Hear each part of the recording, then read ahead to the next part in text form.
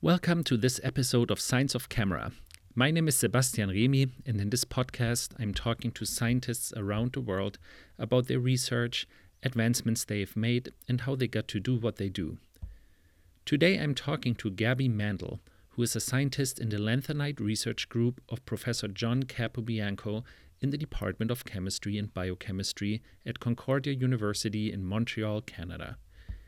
In her research, Gabby uses nanometer-sized particles made from rare earth elements and explores how they can be used in medical therapies. Gabby also told me about her hobby of doing calligraphy that she not only uses to enhance the appearance of her lab notebook, but also shows on her Instagram channel. This podcast is brought to you by Teledyne Princeton Instruments, leading manufacturer of scientific cameras and spectrographs for low light measurements from X-rays to infrared light. Discuss your application and book an online product demonstration at princetoninstruments.com. My name is Gabby, and I'm a chemist by training, and I'm a PhD student at Concordia University in Montreal, Quebec, Canada. And basically, I synthesize lanthanide-doped nanoparticles, and I study their spectroscopic properties and their biological applications with regard to cancer treatment. So mostly what I'm doing is synthesizing nanoparticles and then studying how well they luminesce, and then I'm putting them in cells later and doing some biology on them as well. Tell me more about these nanoparticles you're working with. So I work with the lanthanides, which are like that bottom set of the periodic table that everyone seems to forget about. And they're really cool because they are 14 elements that most of them have luminescent properties. And you can excite them a bunch of different ways with different wavelengths from the near infrared all the way to X-rays, along with electrons and other ionizing radiation. And they emit all sorts of different wavelengths, and they can be put into many, many different materials, from glasses to fibers, you name it. And they're used everywhere, like in TVs, as magnets in electric cars, as phosphors for lighting. Lanthanides are everywhere. They're in your cell phone. They're everywhere. So they're kind of like this ubiquitous glowing thing that people kind of forget exists, but they're really, really important. So they are special because of their versatility in a way. So it sounds like they can be applied to a very wide range of problems. Do you know why that is? Why they are so versatile compared to other materials? So there's a few different things. So basically, I'm going to speak with respect to the 4s transitions from the 4f orbitals. There's also other transitions from the 4f 5d. But basically, these 4f transitions, they're like really, really, they're well shielded from the environment. So they're very like narrow emissions that you wouldn't get from like an organic molecule, for example. And they're very, very like independent of their environment. So you'll see the same color emission often whether you're in a glass or a nanocrystal or whatever, like, characteristically that red, that's europium, that green, that's erbium. Like, you just know it because it's very, very specific and unique to that element. And they're super, super resistant. So like you can irradiate for forever and they're gonna keep glowing. They're not gonna decompose. They're not gonna photo bleach. They're not gonna photo blink. That's what makes them really great, is they're very, very robust in their luminescence. What are kind of the ways you use these lanthanides, and how does it work in your case? So I've kind of been doing this research for my bachelor's degree, also my master's, and now in my PhD. So I've had a few different projects. And originally I started out doing hydrogels that were responding to luminescence activation. So my original project was to synthesize a hydrogel that would break apart when the light from the nanoparticles hit them. And we wanted to use that for drug delivery. So that was a really, really cool project in terms of like developing the polymers and literally watching these materials dissolve as you watch the lanthanides emit. But I'm not the world's most intense polymer chemist. I wanted to do way more spectroscopy. So I started studying radioluminescent nanomaterials. So anything that's hit with ionizing radiation that will then emit light in the UV visible or near infrared. And we want to use the emissions from those nanoparticles in combination with radiation therapy treatments for cancer, since that's done with X-rays, to try and like improve the outcomes of those patients, because a lot of times radio-resistant cancers are they're often more susceptible to different modes of attack. So like if you have the light causing a different type of damage than the radiation at the same time, then it's like a dual-pronged attack from like both ends, and it makes the cells really, really hard to keep up with. So we're hoping by using that kind of thing, we can do a better job of killing cancer. So what's the mechanism of emission, or that the materials you study attack cancer? So I work with praseodymium, and praseodymium is really cool because it emits UVC light. And UVC is what's used for bacterial inactivation as well as for virucidal purposes as well. So we're hoping, like, because UVC is really damaging, it could also damage the cells at the same time. How do you prepare the praseodymium? What's the synthesis you're doing, and what's kind of the things you're looking for there? So without being like too technical with it, essentially what we're doing is we're taking lanthanide oxides, so really the mineral, and we're forming precursors with them that we literally cook in basically what's olive oil at 300 degrees for a few hours, and it forms these nanoparticles. So it's really like this high temperature synthesis for like 2 hours that like decomposes these lanthanide precursors that allows us to make these nanoparticles. And you can functionalize them also, that they target specific cancerous cells, for example, and things like that. Yeah, so with respect to targeting, like it's kind of controversial, but I still feel like that's very much like a science fiction sort of thing. I mean, I think it's very achievable in like a single cell kind of monolayer dish. But when you're talking about injecting something into like a human body, they have to travel a long way to really find their target. And there's so many different obstacles to making a target actually be efficient that, yeah, in theory we can do it, but I think that kind of technology still has a huge way to go. So is the research into lanthanide-based nanoparticles using for treatment, it's still at a very fundamental stage, or how far along is the field? So the field's advanced enough with respect to like bioimaging and things more like that, especially when it's like with mouse models. I've seen mice models, I've seen C. elegans models, I've seen zebrafish, all sorts of different things. But as far as humans go, I think we're still a little ways away, definitely. We've done a lot of work in terms of like toxicity, and we have pretty decent data that supports that they're not toxic at all. I feel like I'm a human lab rat and I'm fine, but no, obviously I'm pretty safe. But I think like before there's anything remotely near a clinical trial, we still have a lot of work to do. How did you get into this field? Like, what's kind of your motivation? How did you find kind of this field for yourself? So originally, when I was in my undergrad, I was super thinking I was going to be a doctor. And then I realized I have absolutely no desire to do what it takes to go to medical school. So I started tutoring people in chemistry, and then I realized, wow, I really, really, really love teaching, and people seem to really enjoy my teaching style. And so I realized, okay, maybe I want to be a professor. I need to go to grad school. So then I started thinking, okay, well, if I'm going to go to grad school, I better do something that I find really cool. And I knew what I found really cool was going to be anything involving luminescence. So I started talking to people that I knew from my classes, and I found Dr. Capobianco's group. And I had no idea what a nanoparticle was at the time. All I knew was that this professor had an entire lab full of lasers, and that was what I wanted to play with.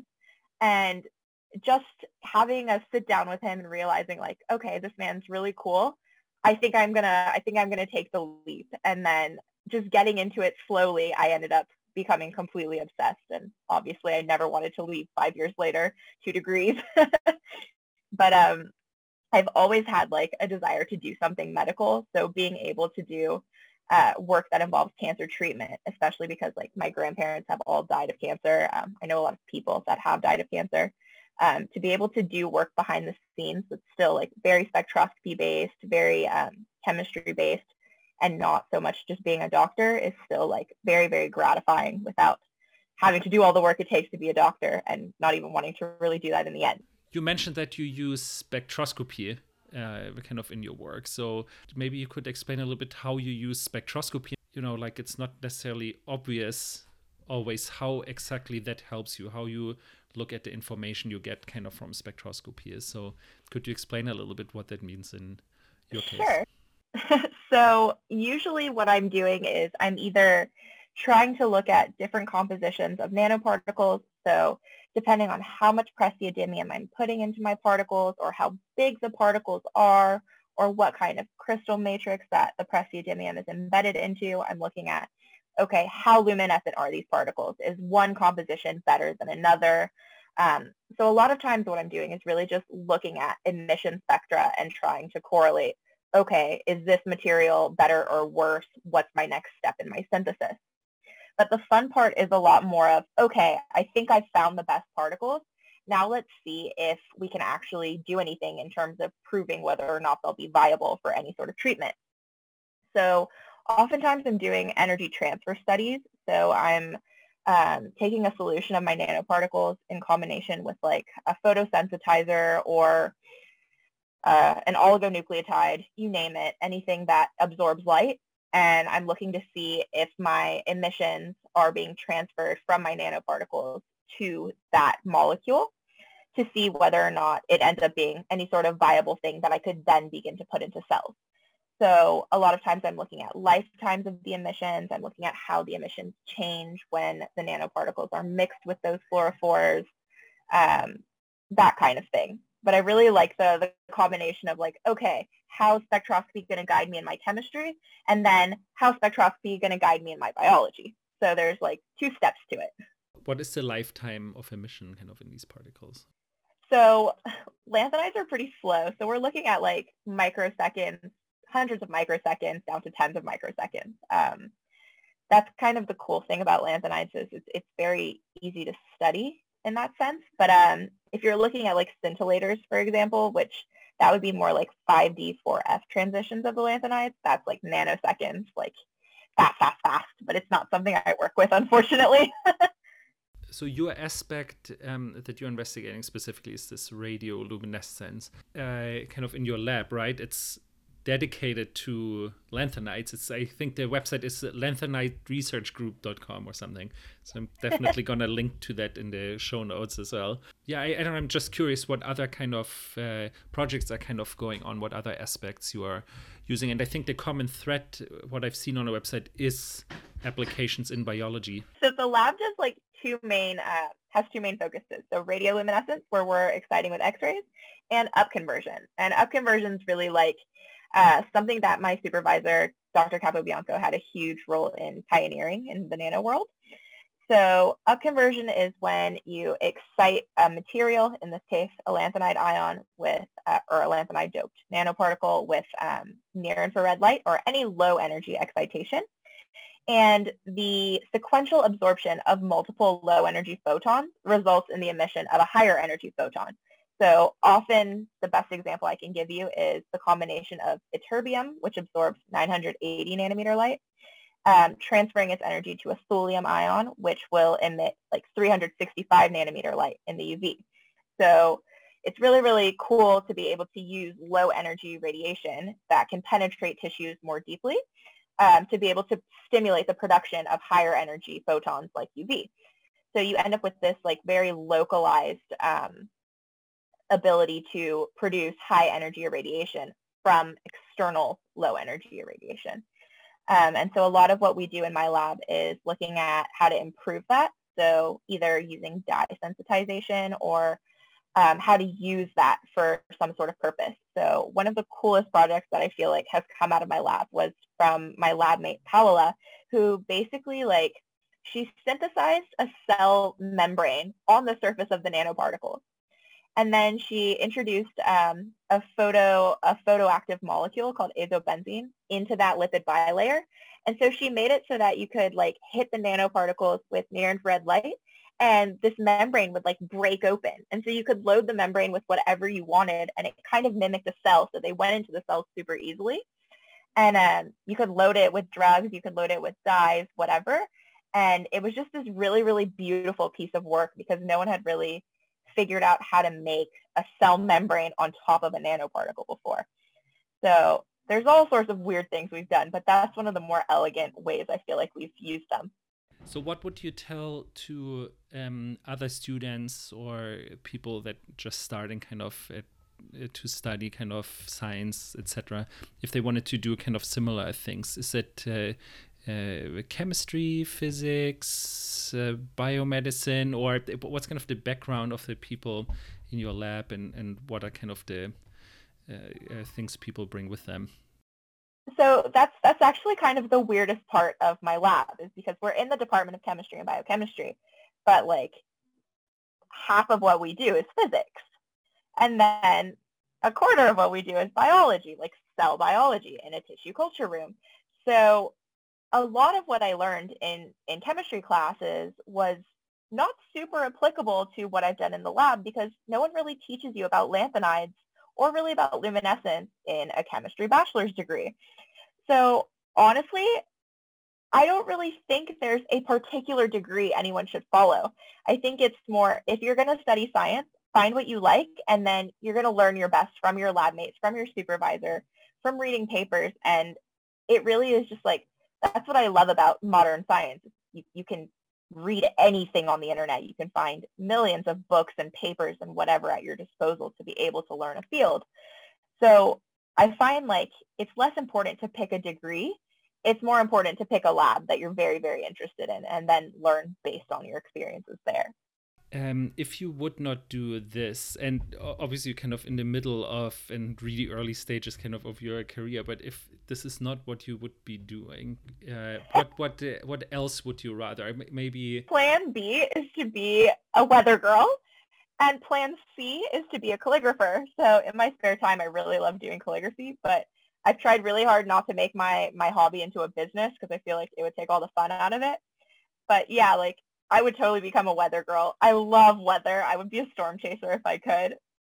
That's plan B and plan C. That's pretty cool. Do you show your work somewhere, your calligraphy work? Oh yeah, like on my, so I have an Instagram. It's at I just want a letter.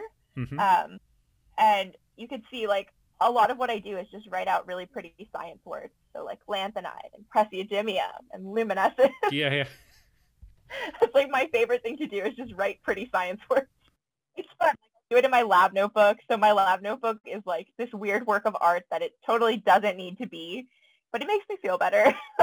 Thank you so much for being on the podcast. It was so interesting to talk to you, Gabby, and thanks for telling more about your research. Thank you so much. Thanks again to my guest, Gabby Mandl from the Lanthanide Research Group at Concordia University. In the show notes, you find links to the group's website and where you can find images of her calligraphy work. I hope you enjoyed this episode of Science of Camera. Consider subscribing on your favorite podcast platform and follow Princeton Instruments on social media to get informed about new episodes. Check out princetoninstruments.com for the latest in scientific camera and spectroscopy technology for physical and life sciences. See you next time and have a great day.